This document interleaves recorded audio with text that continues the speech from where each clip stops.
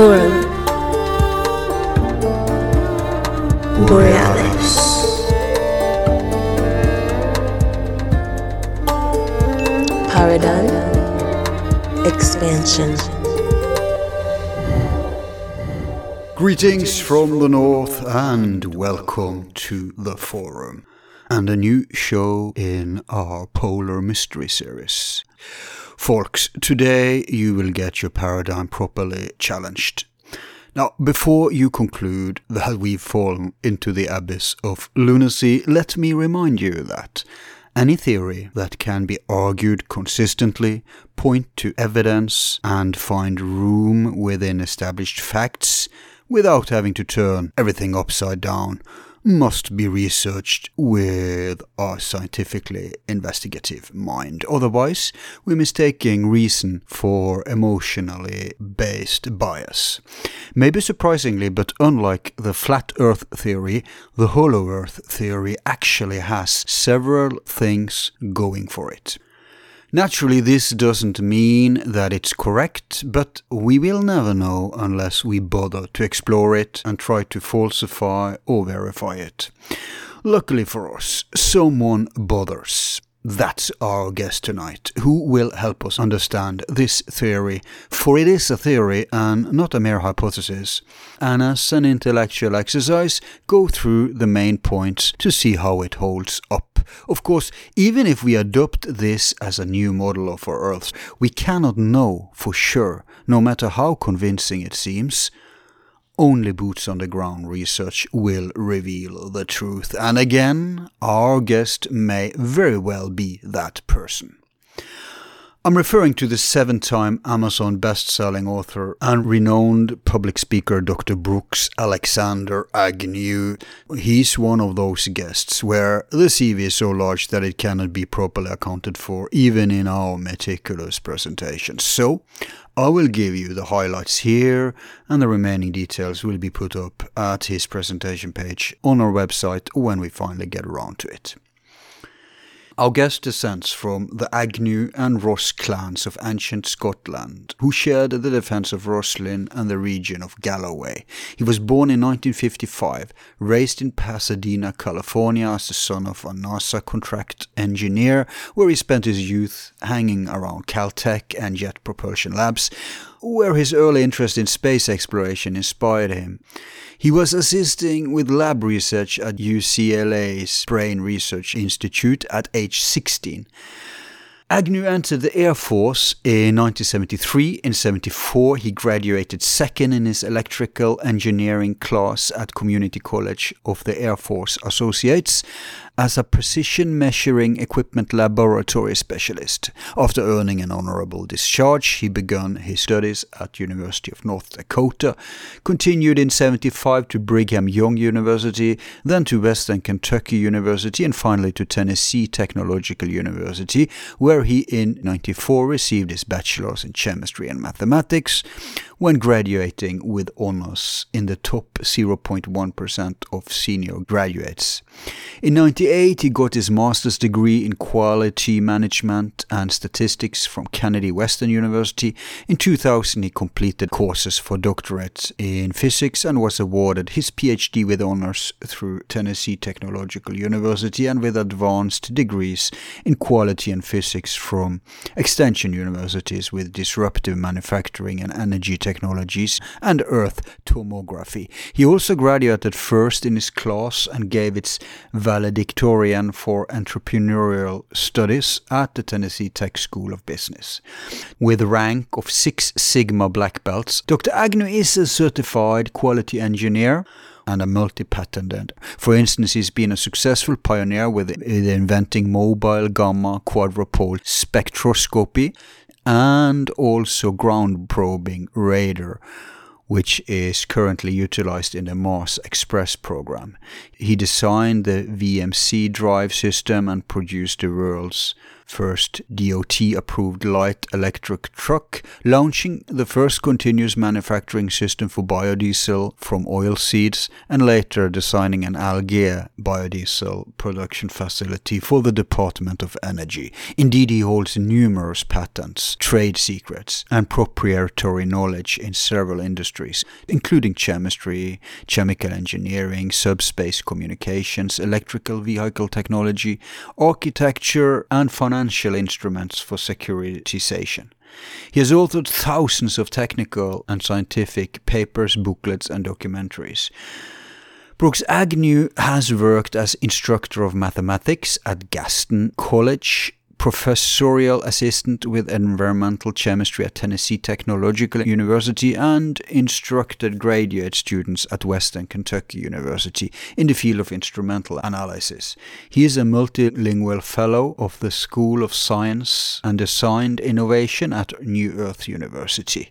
His professional career as a commercial scientist with numerous Fortune 100 companies includes more than 5 years in oil and gas exploration and 25 years in the manufacturing industry. He was consultant to Toyota, General Motors, Chrysler, and Nissan, but eventually retired from full-time employment as an engineer for the automotive industry when, in 2009, after founding his own EV company, where he currently is CEO, and has worked tirelessly to create affordable, clean, and renewable energy. He is a member of American Chemical Society, American Society of Mechanical Engineers, Scoutmaster with Boy Scouts of America, IEEE Remote Sensing Society, Mensa, American Society for Certified Quality Engineers, Society of Automotive Engineering, a chairman of construction for Hamblin County Habitat of Humanity, and has cooperated with Pure Energy Systems, New Energy Congress, and the Global Breakthrough Energy Movement, and has been a public speaker at numerous conferences and scientific documentaries, notwithstanding as an HAARP expert scientist. In media, he's been featured in programs such as the documentary on HAARP called Holes in Heaven, Lost Lightning, The Missing Secrets of Nikola Tesla, Joe Rogan Questions Everything, The Conspiracy Show with Richard Syrett, Journey to the Center of the Earth, Conspiracy Theory with Jesse Ventura, Watchers 9, Phenomenon The Lost Archives, Watchers 5 Let Me In, to name some, and has appeared at History Channel, Discovery Channel, Science Channel, True TV, National Geographic, etc., as well as hundreds of radio programs and podcasts. Indeed, he hosts his own radio show called X Squared Radio every Sunday for the last 14 years, where he speaks with top authorities on the mysteries of the Earth and the universe. With a #1 bestseller, Brooks Agnew is author of 10 non-fiction books on topics such as spirituality, science, and politics, challenging the foundations of science and religion. He believes in the unlimited potential of mankind and is supportive of community ideas that work together in a sustainable manner. He currently resides with his family in North Carolina, whence he travels the world teaching, consulting, and lecturing. But more than anything, Brooks is a Renaissance man with a passion for discovery. One of the most interesting projects he's involved with is the North Pole Inner Earth Expedition, where he is scientific project director. And since the adventurer Steve Curry suddenly died right before their 2006 venture, Brooks replaced him as expedition leader. He is the right man at the right time, as he for decades has explored to scientifically investigate clues if Earth might have developed as a hollow sphere. The evidence leaves in question its true planetary core geology. NPIEE aimed to raise funds for a scientific research expedition to the pole to discover if a certain region above the Arctic Circle has an oceanic depression or entrance into the hollow center of the Earth. This is by far the most innovative and courageous exploration effort in modern times. when we have ceased moon landings and are years away from manned explorations to Mars, this expedition is possible and within reach. It's just a question of finances. If they succeed, the world's largest nuclear icebreaker will host a team of 100 scientists, teachers, filmmakers, going further than anyone ever has into the Arctic ice, documented as a major TV series that will reveal to millions who follow this project what is the true nature of this age-old mystery. The science is ready, the public is receptive, the mission is extraordinary and bold enough to make history. Welcome to Forum Borealis, Brooks. Thank you so much, Al. How are you? Now, I'm very, very excellent because I've been ever since we started this show, I've been having in the back of my head that at some point we gotta cover this subject and we gotta do it with you. But alas, it's been a very hard way getting you on. And it's not just your fault. I mean, we've had some misunderstandings with timing and all that. But I think it worked very well because we've massaged people. Like I've told you about this Antarctica show we had with Mr. Cliff High. Okay. And we kind of prepared the ground for what we're going to do today. And I have to say, people, most of the listeners, this, that in this show, we're not here to shovel our opinion down your throats. We're here to help you, educate you about what's out there. We're here to entertain scenarios intellectually.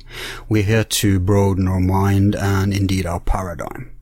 And I think we're really pushing it for many people. Many people will think today when they hear this topic, they will think, oh man, they've really gone off the deep end now.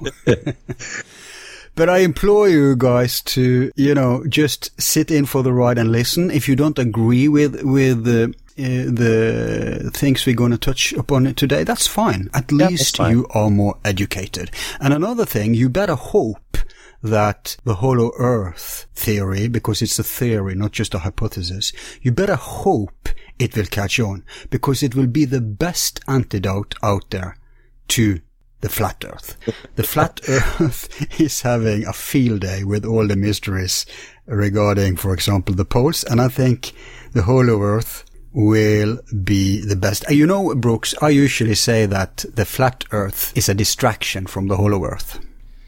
Well, it could be. I don't have much to say about the flat earth. Once I got past 6th grade mathematics, pretty much made the flat earth impossible. Yeah, and for me, when I reincarnated myself away from the medieval ages, that's when I scrapped that paradigm.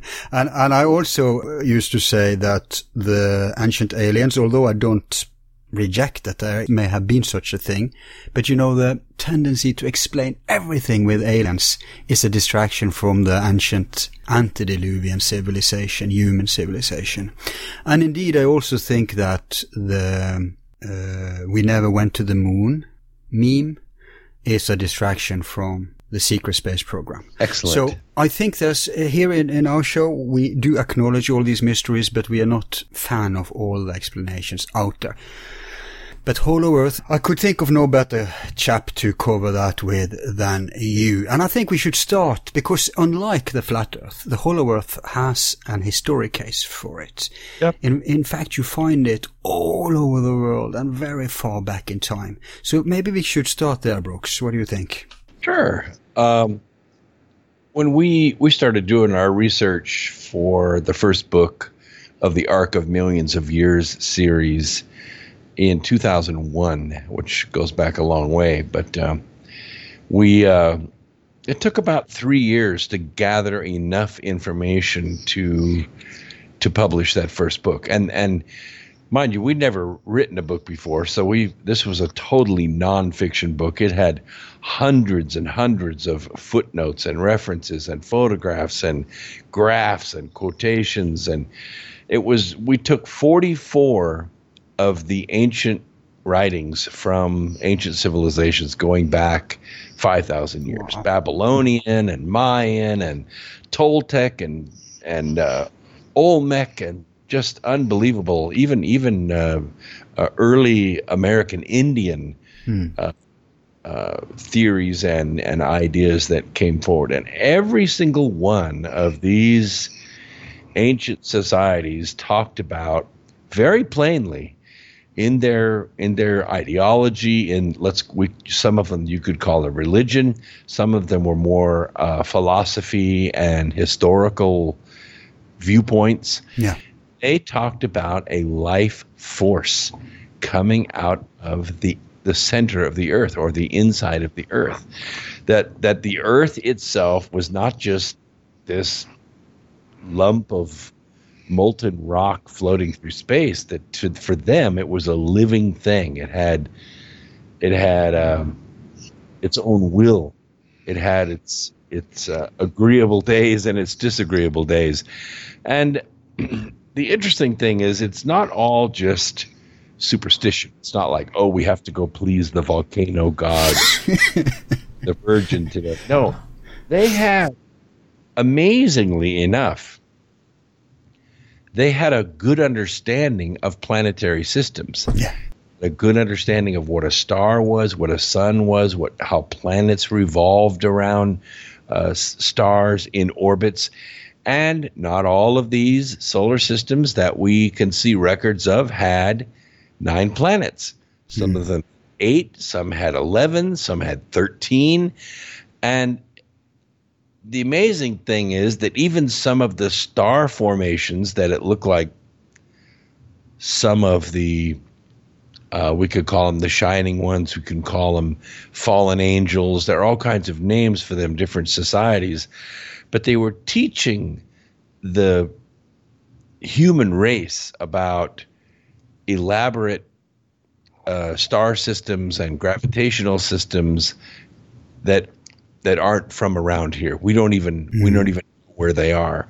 We suspect maybe somewhere in what we call the Summer Triangle, which is kind of hemmed in on the 3 apexes by the Cygnus star system, which includes Sirius A and Sirius B out that way, and then Alpha Centauri or Vega, and like that. So you have this large triangle of stars. We call it a triangle from here. That's our perspective of it.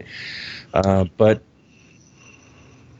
the interesting thing is, it's not just the advanced civilizations like the Babylonians or the Egyptians or even the Mayans, which had a very common... And Tibetans, mind you. Yeah, the Tibetans. Well, I'll talk about them in a moment. But okay, they came a little later, back around 3,000 to 3,500 to 4,500 years. These advanced civilizations that had advanced knowledge of astronomy, of cosmology, they understood the motion of planets, which is difficult to do. I mean, it doesn't appear as though they had the mathematical systems in place in their culture to be able to understand those kinds of things. What it appears is that they were taught these things by someone else, someone who did have that knowledge, someone who maybe, came from that area, or maybe even from an ancient civilization that knew this, and they got wiped out and their knowledge was passed forward. I mean, I'm talking going back maybe 500,000 years or 3 million years. These old civilizations that left complex record behind that was recovered by a post, what we would call a modern historian, say 3,800 years ago. And then they learned from those records and created their own history. Yeah. Are you when you start talking millions, then I have to ask you, are you familiar with the exploded planet hypothesis and Dr. Oh, what's his name again? Oh, we've covered him in a show recently called Ancient War in Heaven, but it's this prominent American scientist. He died not so many years ago, and he launched this I would say discoveries is the best word actually, that all the comets and meteorites origin from the same point, namely the planet. Well, now it's just Ceres is just a chunk of it, but it's the asteroid belt between Mars and Jupiter, and that would have to have happened some millions years ago. I think it's either 3 or 25. But are you aware who I'm talking about at all? Well, I'm familiar with Immanuel Velikovsky, and then It's not him though. With Michael Cremo, who wrote a book called Forbidden Archaeology. There's archaeology is the study of ancient science, but also or ancient civilizations, but also it kind of runs up against anthropology, which is the study of ancient civilizations. And the conflict that they normally have is archaeology has a tendency to lean on geologists. Like a geologist will say, well, this clay sediment right here, this clay sediment is 500,000 years old because we know the layers above it. And we know generally, here's an area where there was massive flooding, where there was massive ice age. And so we know that this sedimentary layer here is 500,000 years old. And right in the middle of this undisturbed sedimentary layer is a skeleton of a man. Yeah. So we say to ourselves, okay, well, is that man, according to the archaeologists, 10,000 years old? Or according to the geologists, is he 500,000 years old? You see, this is where these sciences kind of run up against each other and have a conflict based upon the way that they extrapolate their science. And that is really, really important because we have basically two core philosophies that go behind all these sciences. One is called humanism. And in humanism, the way we look at science, we look at it as a system, as a process, as a total system. For instance, we could go to a kitchen sink where we see a graduated cylinder sitting under the faucet and the faucet is dripping and the graduated cylinder is half full. And so we pull out our trusty calibrated stopwatch and we count the number of drops that are dripping every minute. And we do this for 5 minutes, and then we extrapolate. We go backwards in time and say, aha, I know how long that graduated cylinder has been sitting in that sink. And that's humanism. They say that the forces and energies that are working on our world today are the same forces and the same energies that have always worked on it. And so we can just use a small snapshot of 1 or 2 lifetimes here on this planet, and we can extrapolate back millions of years. They're just interpreting and then projecting, if you ask me. Yes, they are interpolating, or they are what we call extrapolating. They basically are taking a 12-inch ruler, and they're putting their eye down next to it and looking out 20,000 miles. This is how they measure distance, which is fine because that's all they have. But the other philosophy, and this is really important to note, the other philosophy, for lack of a better term, we call it catastrophism. Yeah. That is that we have the same kitchen sink, we have the same graduated cylinder, we have the same dripping water. But what we take into consideration is before you got there with your trusty calibrated stopwatch, someone was in the kitchen and was running the faucet and then shut it off and left the room and left it dripping. And so actually the faucet's only been there for a few minutes, not really several hours, like you're saying, because actually the energies and forces that are working upon our environment right now are radically different than the ones that worked on it thousands or tens of thousands or millions of years ago. So you take into consideration this core philosophy, and it affects the way a scientist looks at hypothesis, how he puts together an experiment, and what weight he puts on those experiments. We have errors that we in our viewpoint. Can you hear me? Yes. There's something wrong with the sound. You're coming and going. Oh. I think let's hang up and call back, okay? No problem. Yeah. Yeah, you should be able to hear me fine. Yep, I'm hearing you fine now. Okay, I don't know what happened. There's hardly anyone in this building, so I'm the only person drawing on this internet, so it should be. Same here. let's hope it's the powers that be, because then they're actually giving us confirmation that we're onto something here. Well, we haven't got good stuff yet. I'm just laying the foundation. I know. They're already getting their feet cold. By the way, the scientist I tried to remember was Tom van Flandern. You should really look into him. You'll love him. I know Tom. Yeah. Oh, you knew it. Yeah, there you go. Right? Last guys to interview him before he passed away. Oh, wow. He was very, very brilliant and very well-published astronomer, actually. Yep. Tom van Flandern. He was he supported the idea of hollow Earth theory.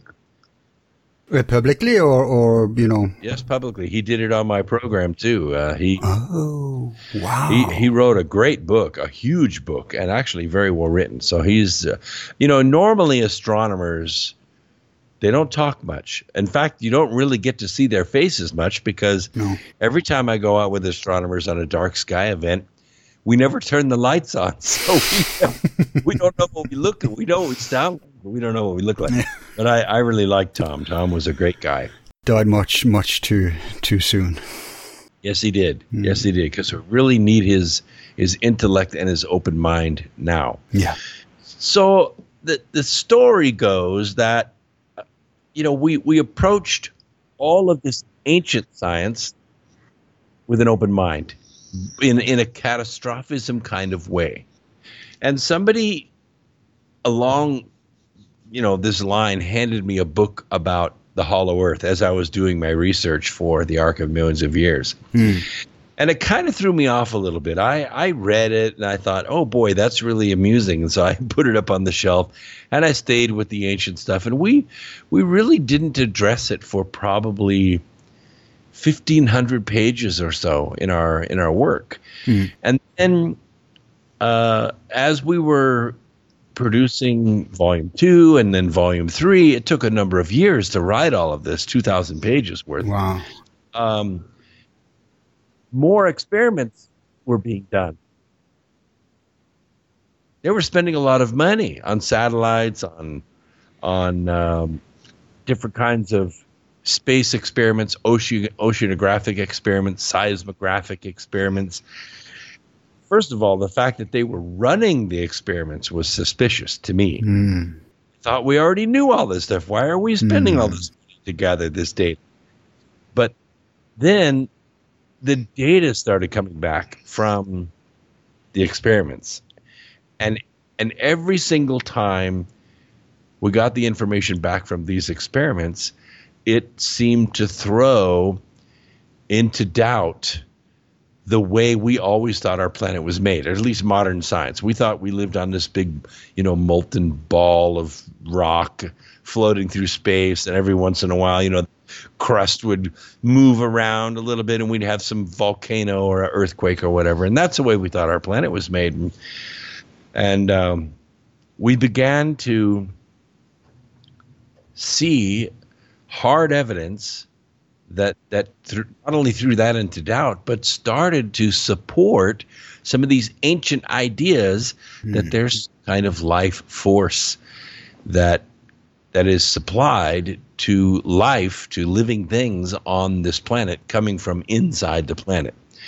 And when we get to the scientific portion of this, I'll share some of that information with you because it's quite stunning. Just a little I have registered is mind-blowing. Because sometimes it points in a direction where you just don't have any other options than to conclude. But I just want to say before we move on, since you're talking about how we encounter these things, many of my listeners regard me as a relatively rational guy, as rational, I guess, as you can be regarded when you are, flirting with woo and alternative stuff. But for me, it was kind of similar, but I'm a collector of esoteric stuff, and I've been delving into especially Western esotericism, but I've been looking for archives of mystery schools, and I've found there's so many in the past that's died out, and then that stuff often ends up in second-hand market, and I started to notice a pattern. And that was that many of the old mystery schools had one thing in common. Well, they had several, but especially one that surprised me. And that was that in their high degrees, in their innermost classes, They were talking about the hollow earth. That's great. And the first time I encountered it, I thought that was just like a curiosity. But then I saw different traditions who's not even related. And then I had to start taking notes, right? And so that was very interesting. And I see also that, like you say, the scientific stuff kind of corroborates the ancient stuff. And also another point is that many of these ancients, they were very specific about the knowledge. They had incredibly detailed knowledge about, some things that you thought they shouldn't have. Yep. So why would they, when it comes to the hollow earth, suddenly start to be poetic and take interpretational license? In fact, I think that the only place where you can kind of think that's what's going on is in Christianity, which is a very young and a copycat religion, also to a far extent many of the things they had from others. And I think that when they talk about hell being in the center of the earth, I think that's a degenerative kind of reflection of an original science. But otherwise, I think the ancients were right on the money. Well, you really raised some great points there, because that is exactly what a lot of these ancient civilizations did. For most religions, most traditions that we see that have established themselves in history and developed a rather large following, they're usually started by some charismatic, some guy who was really good at the language and really brilliant as far as being able to discern the thoughts of others, by the tone of their voice or the look of their face. And so he was able to garner great power and have people that followed him for sometimes centuries. But when these ancient traditions where they're talking about planets, or they're talking about, for instance, a great flood, there's no charismatic. There's no, the word according to this prophet or that prophet. There's no one being that you can point to that leads you in the right direction or leads you in that direction. Instead, what you see is a plethora of evidence. You see Babylonian scrolls with solar systems and the sizes of the planets and the distances of their orbits according to size.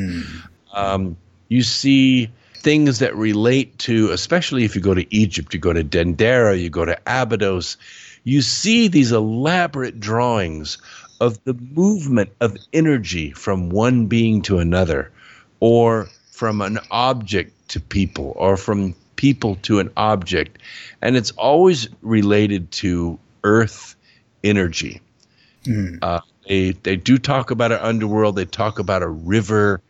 But honestly, I look at some of everything from their boats that they have to the Osiris device that's in Abydos. They don't look like boats to me. They look like wormholes. They look exactly like Einstein-Rosen bridges that, in physics class that we learned from Einstein and Rosen and Planck. And, we learned this from them, that great gravitational forces that are concentrated in small areas in space have a tendency to bend space-time. They warp space-time. They pull the fabric of the universe down to a small area, sort of like rolling a heavy bowling ball in a bed sheet that's held very tightly by four people. And popularized, through the Stargate universe movies. Yeah. And kind of like that. We don't really know about that. We have some thought experiments that some of my colleagues have proposed, and we do respond back to those thought experiments with our own ideas. Some of them are confrontational. Some of them are an alternative. But one of the thought experiments is that there is a structure in the universe called a black hole. And this black hole is formed when so much matter occupies such a small space that the gravitational pull is so strong that even photons of light cannot escape. Up until a couple of years ago, maybe not that long, maybe only a year ago. These structures were highly theoretical. We just were running the Standard Model. We were putting enough energy and enough mass into the Standard Model. We kept coming up with this structure called black holes. Maxwell, Clerk, and others were great mathematicians, or a lot of physicists are not great mathematicians. They're great thinkers. They're great theorists, but they're not great mathematicians. But Clerk Maxwell was a great mathematician, and he proved, at least mathematically, that black holes have three properties about them. Number one is they're spinning at their maximum possible speed because they're conserving momentum, and the way the equation is, everything is maxed out. It's the maximum amount of matter in the smallest amount of space, and so therefore it's spinning as fast as it can possibly spin. Also, that what we used to say, black holes have no hair. That is to say, there's no mountains on them. There's no fingers sticking out. They're smooth and they're round. But one of the other things that came out in this is that they're not necessarily spherical. Because, yes, they're round, but they're not necessarily spherical because they're spinning so fast. Heisenberg and others, and I mean, not alone because a lot of us have written papers on this now, we surmise that you can't locate the singularity behind the event horizon. You can't tell how fast it's going, and you can't locate it. So that means that it obeys a Heisenberg uncertainty. That is to say, we don't know its exact location or its exact speed. So therefore, it's a probability. And this probability leads us to believe that black holes actually flatten out a little bit, like galaxies. They have a hump in the middle, which is where most of the energy is, but then they create this disk that goes out 50, 80, 100, 10,000 light years. And that is actually the driving gravitational energy for all of the light in that galaxy. It's a really fascinating theory, and most of the galaxies do exhibit that kind of structure. Now, there are two observatories in the United States. One's in Hanford, Washington. The other's in Livingston, Louisiana. They're called the Laser Interferometer Gravitational Wave Observatories. They go by the acronym LIGO, or LIGO if you want. And basically these are giant framing squares, interferometers that are made out of laser beams that go down at right angles to one another down these huge vacuum tunnels. It takes weeks to evacuate all the air out of these things. And Dr. Kip Thorne originally came up with the idea. Stephen Hawking supported it. Somehow they were able to go to the government, get a grant, and they built two of these things decades ago. And, you think, well, okay, we build it, we run it, all right, we take the measurement, it's great. But no, there were so many technological challenges to this. First of all, the wavelength of the light had to be regulated to within a fraction of a wavelength, a fraction of a single wavelength. Then the mirrors had to be designed. They had to be super flat, less than an atom of variation across the surface of the mirror. The mirror had to be hung on a weight, and then that weight hung by a piano wire so that the Earth's vibration wouldn't transfer to the mirror. And then they had to be able to synchronize these two interferometers, one way up in Washington and the other way down in Louisiana. And that took not only high-speed internet, but it took high-speed switching for the servers and the computers. They have the fastest computers in the world, faster than Wall Street. And that's super top secret. I mean, if you had access to these computers, you could actually get a view into the future of trading. You could make yourself the richest man in the world with these computers. That's how powerful they are. Last year, they were able to synchronize the two interferometers so they could triangulate. That is to say, they use the curvature of the Earth so that each observatory is looking to a different corner of space. And when a gravitational wave came through our neck of the woods and warped space-time, and these interferometers picked up that vibration, they were able to locate a black hole for the first time ever last year. Hard evidence. They're all going to win the Nobel Prize. There's no question about it. It's the first time a black hole's ever really been, I want to use the word seen, but directly detected. Yeah. So that's a big thing, because what that does, it tells us that Stephen Hawking's original thought experiment that some matter, some mass from our universe is leaking into another universe.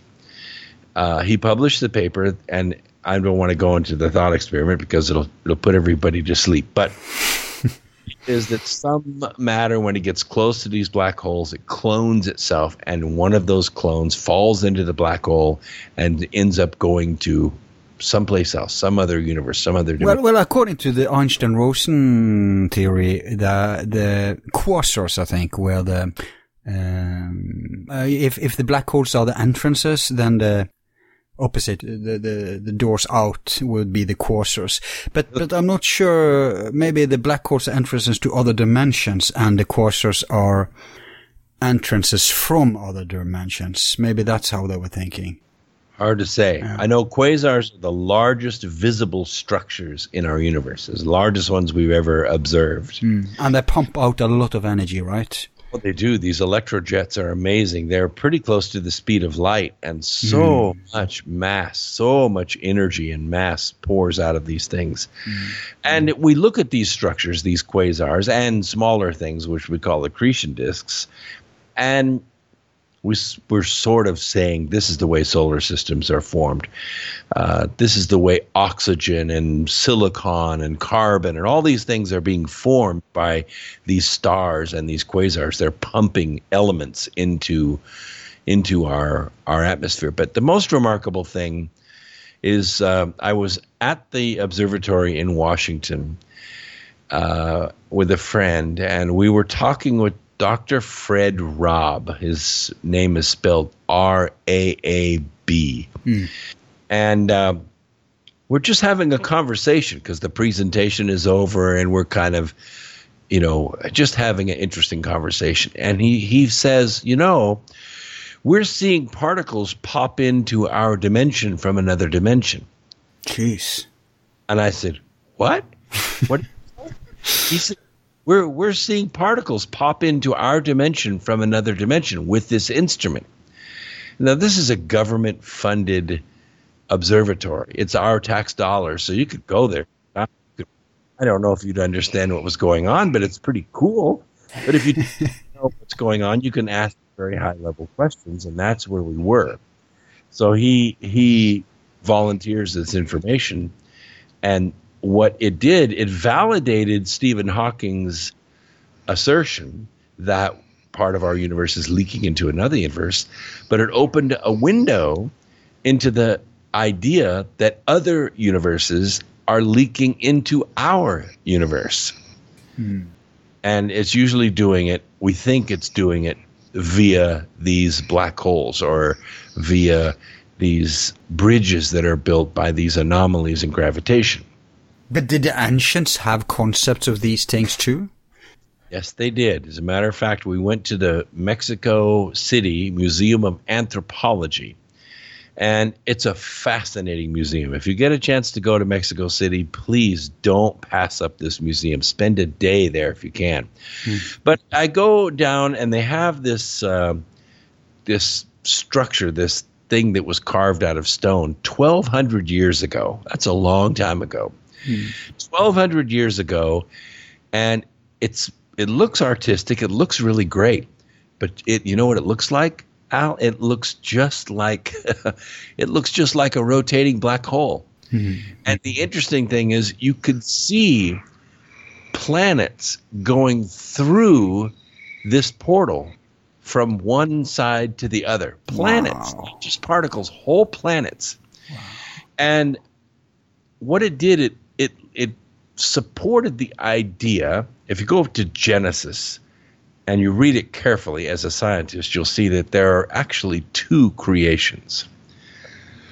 One is a planet that already exists. God goes down. He puts man and woman. He says, multiply and replenish the earth, till the earth, blah, blah, blah, all that. Yeah. But the next creation, he starts from scratch. He goes to this water planet, and his spirit moves across the face of the deep, and he decides to divide the waters from the waters. He splits this water planet. Yeah, Gospel of John now, isn't it? No, this is Genesis. Genesis, okay. He splits this water planet, and then he moves them apart. He puts space, stars in between them. Yeah. Which means he's moving one of these planets. Now, he moves it for a long time because there's no such thing as night or day on this world for till the end of the third creative period, which it could be 3,000 years or 3 million years. We don't really know. He calls it a day, but what does that mean? Yeah, like the Hindu said, the Brahman's nights and days, that's a matter of million of years. Exactly. Yeah. So this planet is moved, and it's moved according to the Mayans and according to the Babylonians. It's moved through the rift in the Milky Way. If you look at the Milky Way, you'll notice there's a dark kind of patch through it.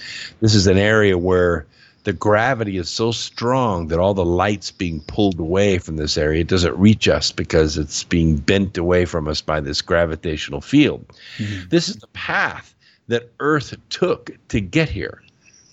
That Earth, the water Earth. And then the two Earths were melded together in what we call this the union of the polarity in our books, The Arc of Millions of Years. But the ancients had all kinds of names for this merging of these two worlds, one temporal earth and one spiritual earth, or one earth of rock and metal and another one of water and spirit, and puts them together. Mm. Sort of like the human body, you know, we're this bag of calcium and protein and water, but we're also this animated spirit inside this body that makes it move around and do stuff. Yeah. Earth is the same way. At least this is what the ancients were claiming. And so that's the basis for 44 ancient traditions, not the least of which is Christianity, for sure. Mm. Okay, so let's say the catastrophism school, which is, of course, science-based, but they are in line with the ancient claims. Now, let's say they're right, there was some kind of catastrophe. Now, how do we square this with the Hollow Earth? Because I've always thought that if there were, like the ancient reports in the old times, there were permanent seasons. That means that the axis of the Earth hadn't tilted yet. And so you would have, like, paradise, basically. Yep. Obviously, you would have permanent winters, at the poles, but then you would have like gradual. Now we know it's not. But then I've been thinking they could also refer to, and we're going to get more into this later, you know, try to conceive how it would be inside the Earth. But let's preconceive that already now and say that there would be gradual seasons also inside the Earth. So that maybe that's what they were referring to. Or it could be both, on the outside once upon a time and now only the inside. And another thing that ties the catastrophism to the Hollow Earth, obviously, is, and maybe you can elaborate on this, is the Egyptian myths. Maybe they're not the only ones, but at least there they're talking about taking refuge inside the Earth to avoid a catastrophe. Yes, they do. There is a writer. She called herself Om Seti. Her actual English name was Dorothy Eddy. And she claimed to be the reincarnated daughter or reincarnated woman of a virgin who worked at Abydos during the reign of Seti. And so she goes down to Egypt, and she's old already. She's in her late 60s, I think, or maybe early 70s. And she makes contact with a government official who is a former sugar plantation manager. And his name is Hani El-Zani. And she makes the representation to him in her heavy English accent. My name is Dorothy Eddy, but my real name is Om Seti. And I'm from Abydos. I was born there, and I know everything about it. Well, at that time, Abydos was a village, but there was What time are we at now? in the 50s. Oh, so this is the predecessor of Sahih Havas. Oh yeah, absolutely. Carmen Bolter has spoken so well of him. Well, in any Not Havas, of course, but the predecessor. right. Yeah. Go on.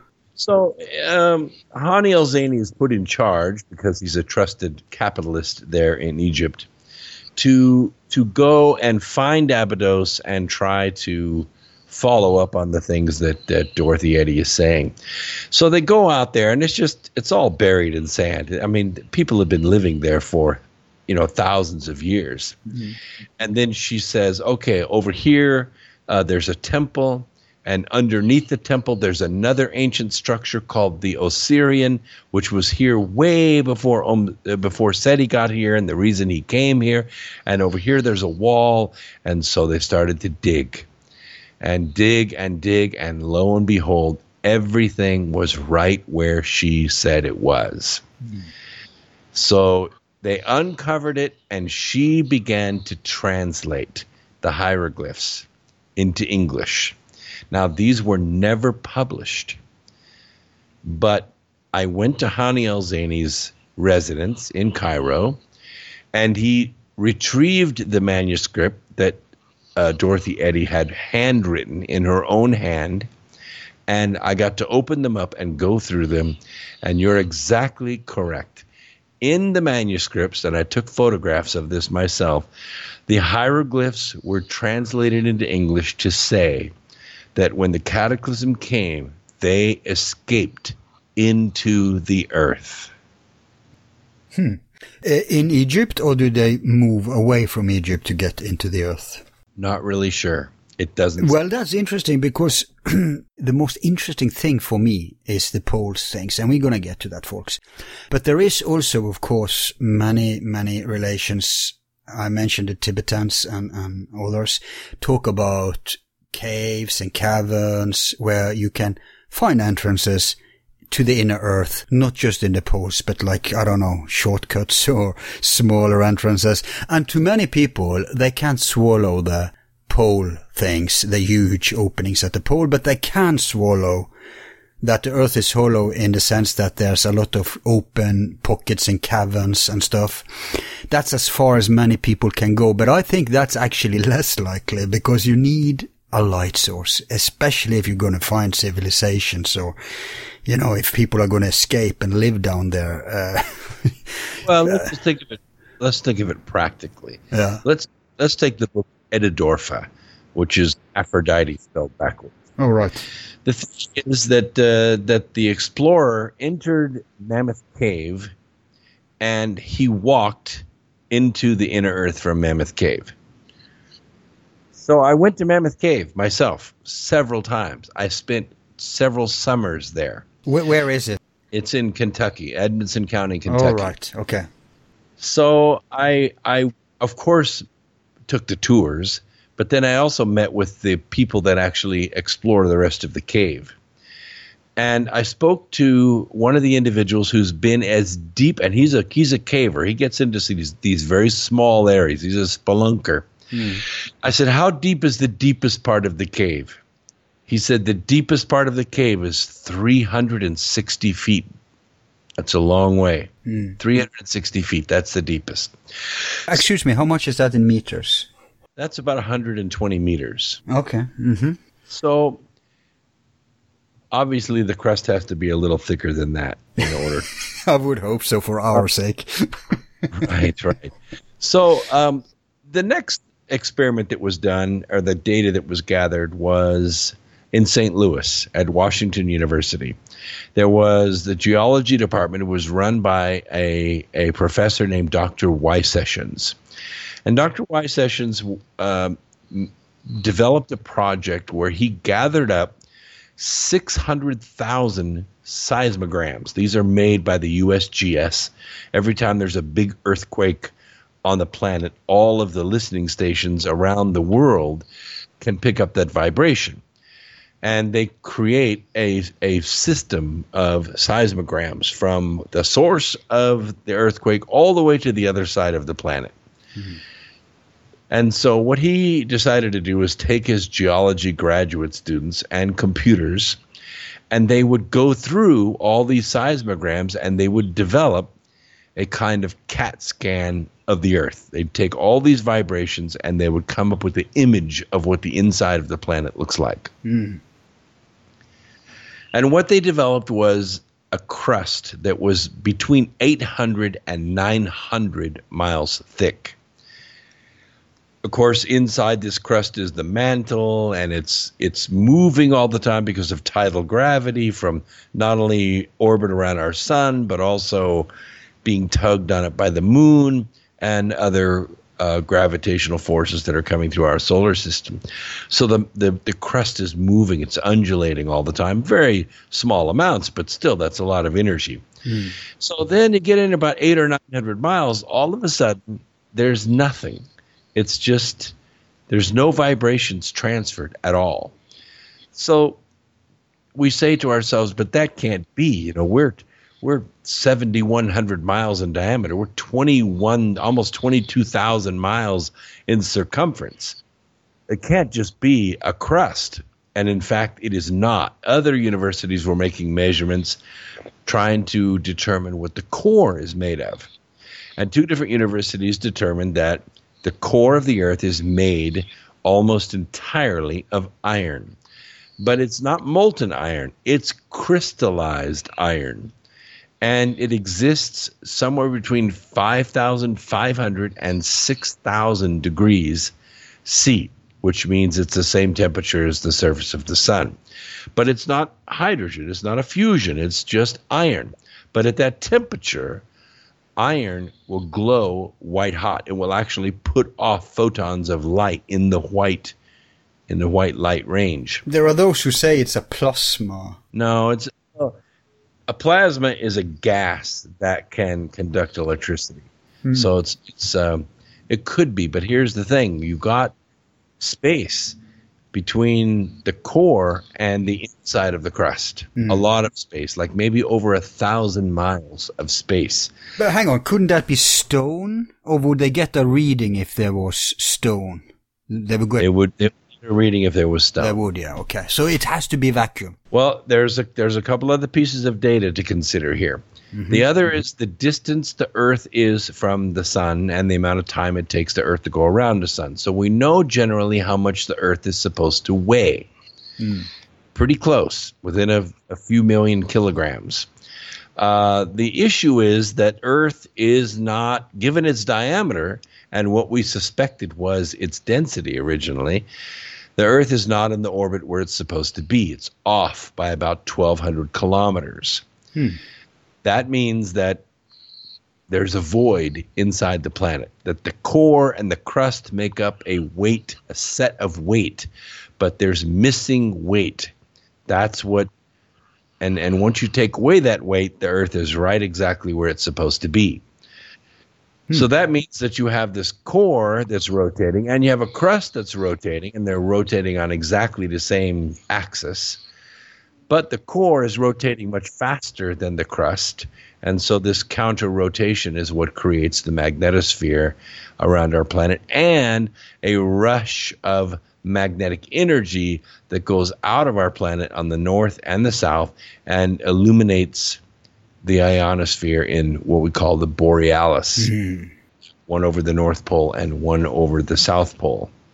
Yeah, and according to, actually I'm going to ask you about that later, about the borealis, but I want to move a little bit back to the ancients, because we see that these myths, they're not going away, and even up to when modern time starts with the industrial age and stuff, we see many of these myths coming out in the popular literature. For example, we all know about Jules Verne, right, and his journey to the center of the Earth. Sure. But we have another chap, there were many of those, but one I want to promote a little is from my hometown in Bergen. His name is Ludwig Holberg. He was very famous back in the day, and he went to a cavern, which is actual. This is a story. He went into that cavern, and allegedly he meditated there and came back after some time. And then he wrote the book Nils Klim's Strange Journeys. And that's a story about a chap who goes into that exact cave, which I've been in. Superb. And he, after a long while, he comes to the inner civilization. So we have this claim of a civilization. It doesn't go away. By the way, me and a fellow many years ago went to explore. We had breathing equipment like the divers have. We were dead set to find out what he had seen, right? Uh-huh. And what do you know? After a while, what do we see? Bar, is that what you say? Like you have in prison? Oh, really? Yes, you can't enter. It's so typical. Well, if we think about it practically, if you were to say you wanted to walk from where you live to 900 miles away on flat ground, yeah, it would take you probably a couple of months to make that walk of 900 miles, maybe more. How many meters are we talking about here? Well, 900 miles would be about kilometers. Probably about pretty close to 2,000 kilometers. Okay, I see. It's long. So it'll take time to that's a long, yeah. But that's flat ground. If you were on a 45-degree angle, which is very steep, and if you walk on a 45-degree angle for 20 minutes, your legs are going to be burning like fire. Yeah. But if you were to walk at 45 degrees, now you've increased that distance from 900 miles or from 2,000 kilometers to pretty close to 3,000 kilometers. That's even further. In order to walk that distance, you would have to have a caravan of supplies, light, food, water, medicine. You'd have to have a change of socks. There's no way you could make it. It would take an army to walk that far. To get to the inner, absolute inner, yes. But at some point you could get so far that you realize there is a journey ahead of you. That's the interesting bit, you know. Right. And I think when we see these reports of people who have encountered, because one of the few books I found about the Hollow Earth, and this was before I knew about you too. There's so much crap out there, but I did find two interesting books by a chap called Eric Norman. He published back in the 60s, and you may be familiar with him, but he gave a fairly decent, I would say, account of the story. But the one is called This Hollow Earth. The other one is called The Underground People or something like that. Underworld people. And that brings me back to the myths and the legends, because we have a lot of them here in Norway. You know, trolls and what I could just translate as dwarfs. Not all is translatable. We have something called nisse. Oh. And many of these people were underground people, you know, and they came up and they abducted women, for example. We have, for example, you know, this famous tune. The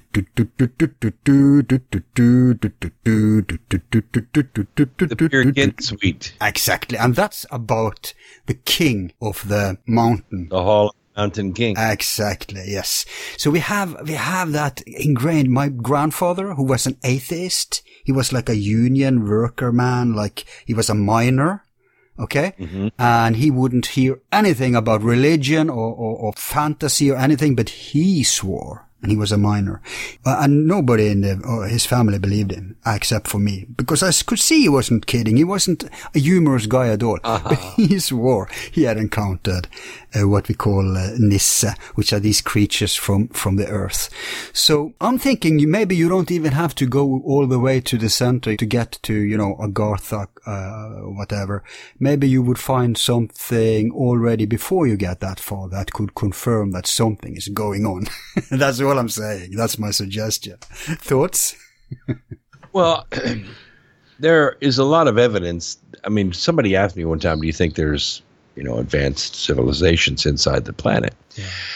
And I said, look, you're really accessing the little boy in me, because, you know, I read comic books too, but when you start looking at the science and you look at Y Sessions' work and you say, not only did he find this void, but they also discovered another ocean underneath the crust as big as the Atlantic Ocean. Yeah.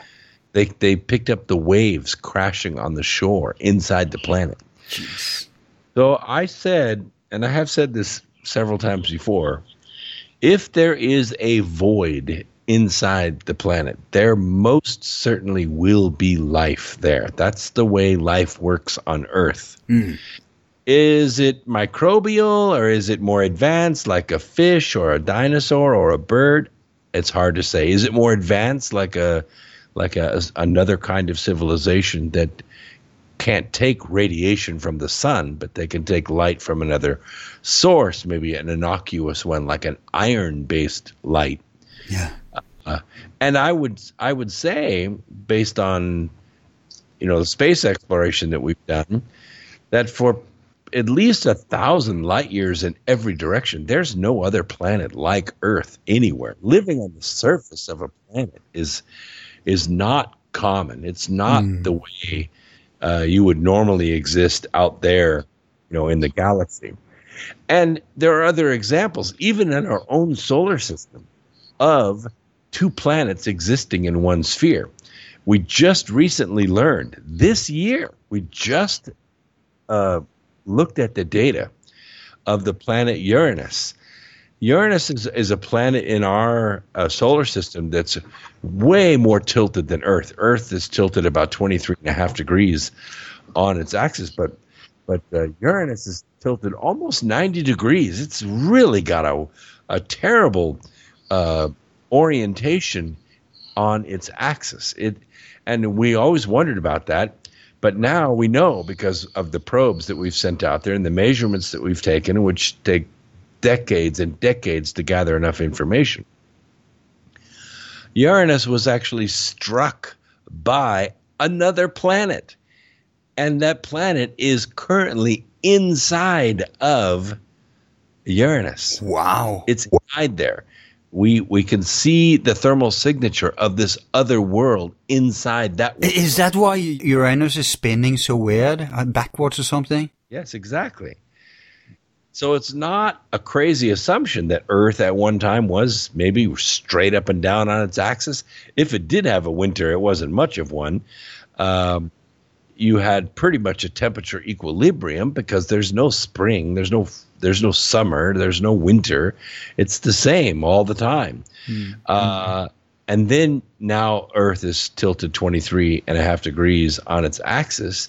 But it doesn't take much more than a 9-year-old to look at the average globe to see that all of the continents easily fit together on all sides. Including Antarctica. Yeah, including Antarctica, which means that Earth, in order for that to really be true, Earth would have to be about 1/3 its present size in diameter. Yeah, under expanding Earth theory. Right, exactly. And the Earth is still expanding. We're still seeing it expand. So you subscribe to that? Absolutely. Interesting. So it's expanding at a much slower rate now because the crust has slowed way down. But when it was 1/3 its present size, it was spinning, of course, 3 times faster. So, but what you said now, rewind a little, it blew my mind because I just realized it's the way you framed it too. It really, I'm pretty sure many who listened realized the same thing if they haven't thought about it before. And that's that. If there is life on other planets, not just in the Goldilocks zone, we're thinking very conventionally outside of the planet. If everyone has an inner sun, there could be basically life on every physical planet. Sure. On this solar system and in every other solar system, which means already, if you discount that, if you just think about the Goldilocks zone, there's still innumerable planets with lives. They have a number, I don't remember what it was, but it's so much that it's just, even the most materialist, conventional minded person acknowledges that yes, there is intelligent life out there. But when you now suggest this with potential life inside a planet due to the inner sun and all that, Mars every planet in our Pluto even. That really makes the universe a much smaller place than we thought. Well, much more of a neighborhood. Yeah. Because if you look at the gravity on the inside of a planet, just go by Newton's mathematics, the closer you get to the center of a planet, the less the gravity becomes. That's so weird. When we look at the Kepler program is out there looking at exoplanets, and when we see one that is quote unquote Earth-like, that is to say it has liquid water on the surface, and we think, oh, it could support life. It's also 3 to 5 times larger in mass than our Earth, which means if I went to that planet and tried to stand up, I would weigh about 475 pounds. I couldn't move out of my own shadow. I'd be crushed. But on the inside of that planet, gravity might be much milder, much more easy to manage. Yeah, and in part 2, I'm going to ask you to account for how we visualize the gravity condition inside. Okay. I want to say about the oceans you said, I think it's 2 Japanese scientists discovered also that there is more ocean under our oceans than over. And what I'm thinking is, of course, they're not necessarily thinking a hollow earth kind of thing, but although they are already there, I have to acknowledge there's some hollow phenomenon going on. But if it's really, the inner oceans they are onto, then they have to have gone through, there had to be some kind of earth between our oceans and those oceans. So maybe they're just measuring at the thinnest. How thick do the hollow earth paradigm imagine that?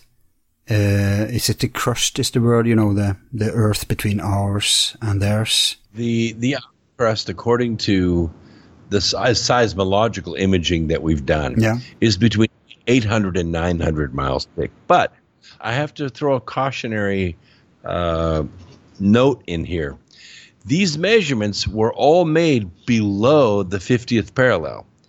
So all of the data was gathered below the 50th parallel. We do not have seismological data above the 60th, the 70th, the 80th parallel. We don't really have an image of that.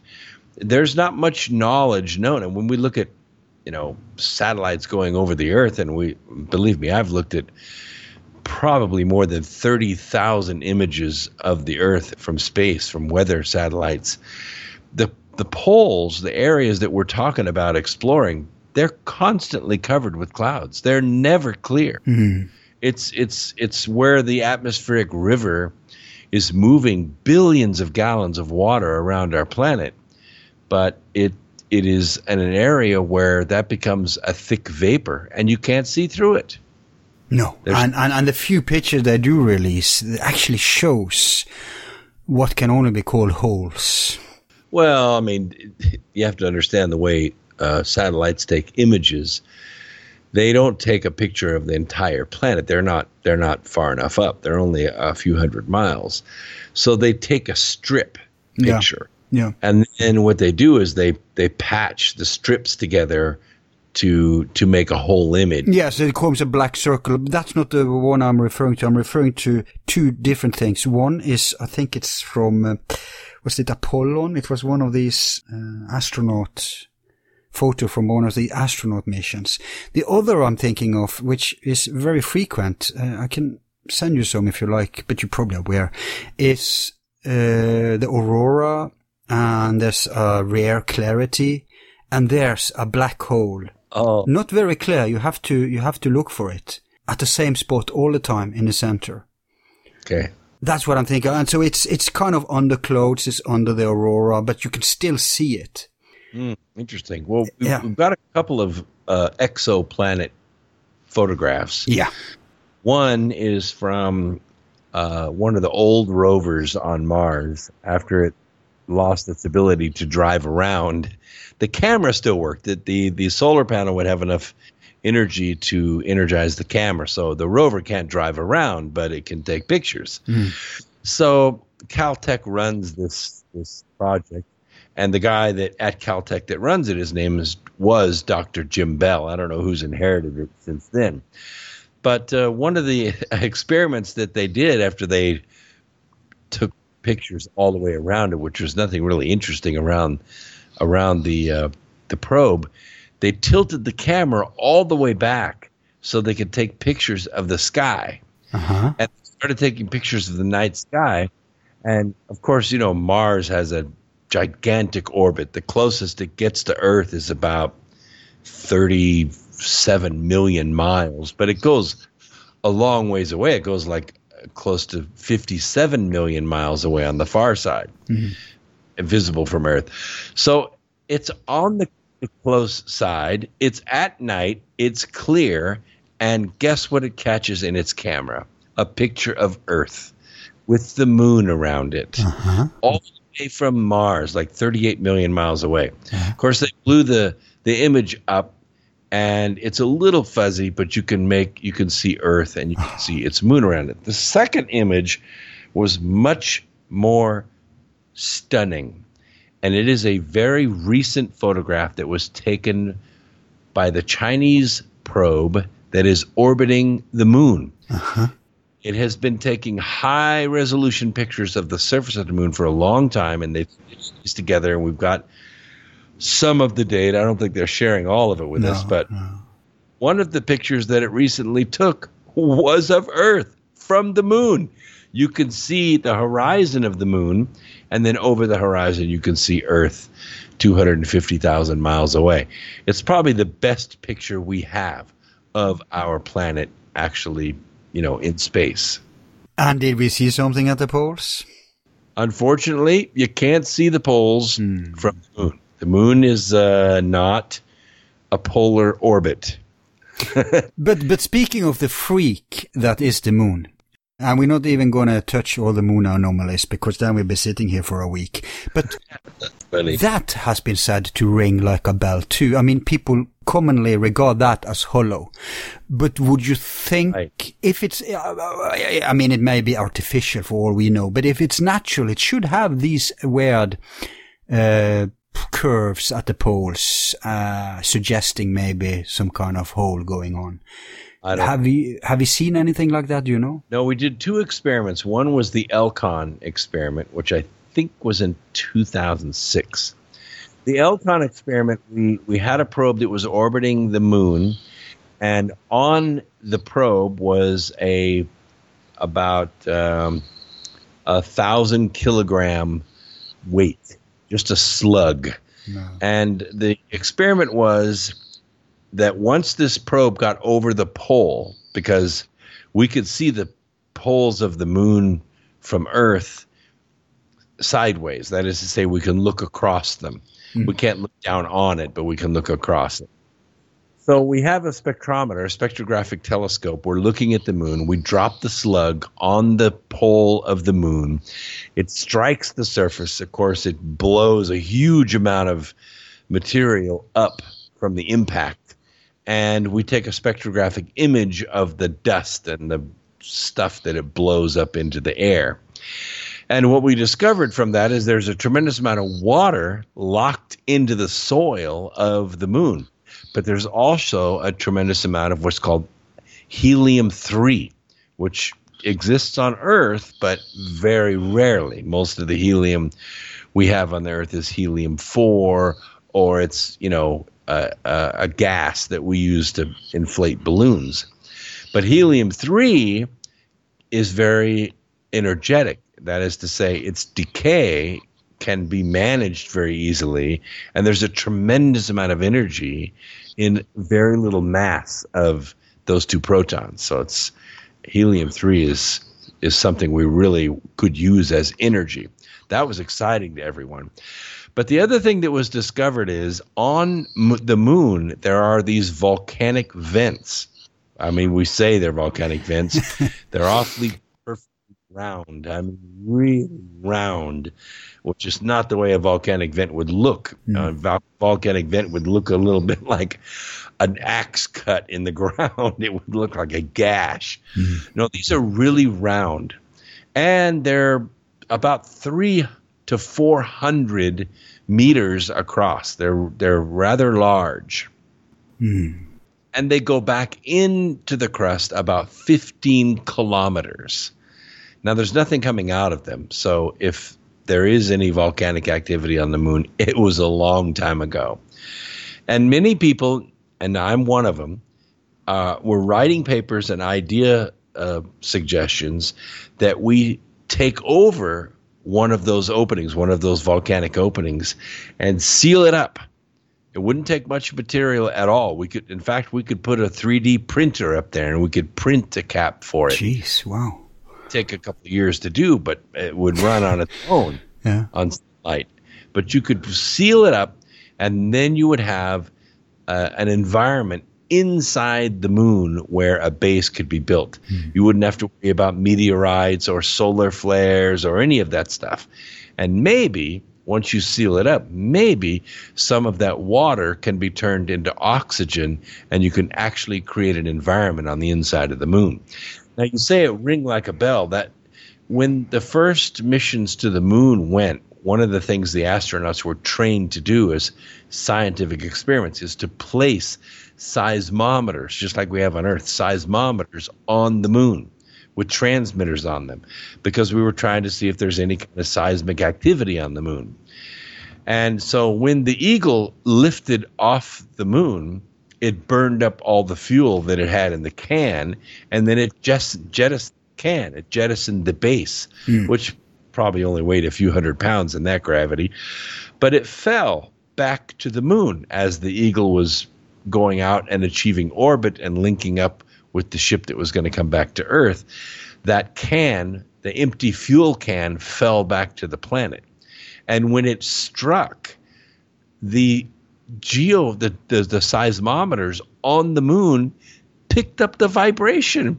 And when it hit the ground, now they thought, okay, well, fine, it makes a big thud when it hits the ground, except that the crust rang for 2 hours.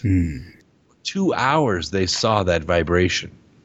Can't you tell a lot about the interior of the moon when it rings for 2 hours? No. I mean, I wish you could. We if we had seismometers all over the planet and we did it again, then we could do the same thing we do on the Earth. We could do that CAT scan and tell what's on the inside. Okay. But the fact that aluminum can, which probably didn't weigh but just a few hundred pounds, empty, that it struck the Earth or struck the moon and made that kind of signal had made people scratch their heads for 60 years. So fragile little thing too. Hey, we're halfway. We're gonna take a break, but I want you to share with us one more tidbit before we take that break. Okay. Because I would still say this belongs to the myth domain, and to the Nazis. Now we know they were, many of them at least, were deeply into the Hollow Earth, but their take on it was so weird. They thought we were living inside the Hollow Earth, and that if they found the entrances, they could. But I have no idea how they imagine it would look like, because when we look out there, we see space, we see stars, right? And they would probably think something similar must. Where does that come from? How can you even explain such a weird version if it's not weird enough already? How is this rationalized? The one thing that we do know about the early Nazis is they had a lot of money. They had money pouring in from all over the world, different industrialists that were pouring money in there. Yeah. And what they didn't have, they took. Yeah, and that's the other thing. They went out and took gold and collectibles, and they explored everywhere. They went to Africa, they went to Asia, and one of the places that they went was Tibet. You mentioned Tibet earlier. I don't know any other Westerner that has been to Tibet and has been able to get underneath the Patala into the ground, underground levels under the Patala. It was a pure fluke that I was able to get under there because it was all locked up. And I asked the Chinese guard, if I could get in, and my Tibetan guide said, don't ask him again. You can ask him one time, but if you ask him again, you're going to make him mad. So I asked, and he shook his head no. And so I said, okay, fine. So I started walking away. And a couple minutes later, he tapped me on the shoulder. He said, yeah, come back. I'll open the door. You can go down there. And so he let us in. And you didn't have to pay him? No, we unchained the door and down we went. And when we walked down the stairs, which I don't know if anybody'd walked down those stairs in maybe 30, 40 years. But we got down to the bottom. Of course, it was pitch black, so we turned our lights on. On the floor, in the stone of the floor, was this gigantic swastika. It was maybe 4 meters across. And in the center of it was a big piece of turquoise, probably, I don't know, maybe 20 centimeters across. Pretty good-sized piece of turquoise. So I asked my guide, because this is built in the 7th century, 646 A.D., way before the Nazis. I said, what the heck? What is that swastika doing on the floor? And it's so old. He said, well, that's not a swastika. That's actually the Milky Way galaxy. They knew about the Milky Way galaxy in the 7th century. Yeah. Now, of course, the Nazis discovered it, and maybe that's where they got the swastika in the first place, was from these ancient traditions. And, of course, they turned it into their symbol of whatever you want to call Nazism. But that symbol has existed for a long, long time. But that wasn't the remarkable thing. The remarkable thing was what I photographed beside it. Right beside it, going up about 25, maybe 28 feet, maybe close to 10 meters, was a magnificent gold structure. And it was covered in gems. And I took a picture of it. I got the picture out. I was stopped at LAX by a man in a black uniform, and he went through all my pictures, and he didn't see that one. He didn't delete it, so I got it. I kept it. Excellent. But they call this a stupa, and the stupa is used by their tradition to transport the soul of a Panchen Lama through a stargate, through 4-dimensional stargate to another dimension. And the stargate is painted on the ceiling above this thing. But the remarkable thing is, I told my guide, you know what this really looks like?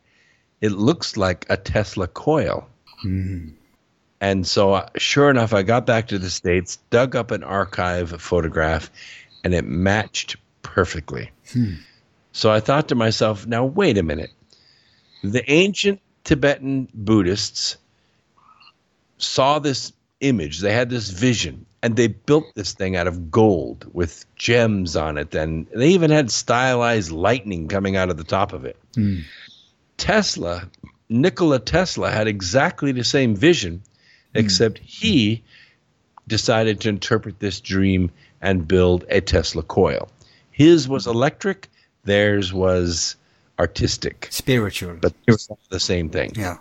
But they do have stories that you could, some monasteries are saying that they had entrances to the inner earth through these monasteries. And you were allowed pretty far down. Were you all the way to the end, or?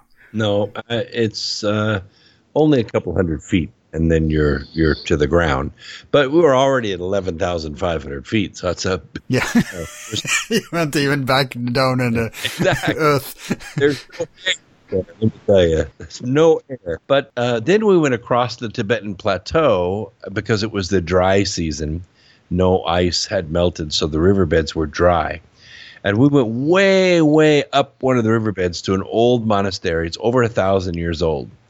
And we spent the day up there talking to them and trying to get them to tell us about Shambhala or some place, where we could access at least the legend of the Hollow Earth. I think you can only get there this month. It was in April. You can only get there in the month of April because before then it's too bloody cold. It's 20 below zero all the time. And after that, it's flooded because the ice and glacier melts a little bit and that riverbed is full of water. So it was really the only time we could go up there. It's isolated from the world the rest of the time. I will tell you, I wish I could have spent another couple of weeks up there, but truthfully, it's about all I could take physically, and I was in really good shape. I stayed in the gym for 6 weeks to get ready to go on this expedition, and when I got back, I needed to sleep for like 5 days. It was tremendously physically draining, this expedition. Yeah, but you knew what you were going to. That's great. But again, what about the North Sea paradigm that we're living inside the hollow Earth? Do you know how that can be explained, even theoretically? No, I really don't. It's very weird, isn't it? It's like an inverse hollow Earth hypothesis. Okay, I'll not bother you with that then. We'll take that break now, and I'll bother you with the mainstream hollow Earth theory when we come back. We're going to discuss it. We're going to see if we can make some kind of argument for it within a scientific paradigm. Okay. So don't go anywhere, people. We'll be right back.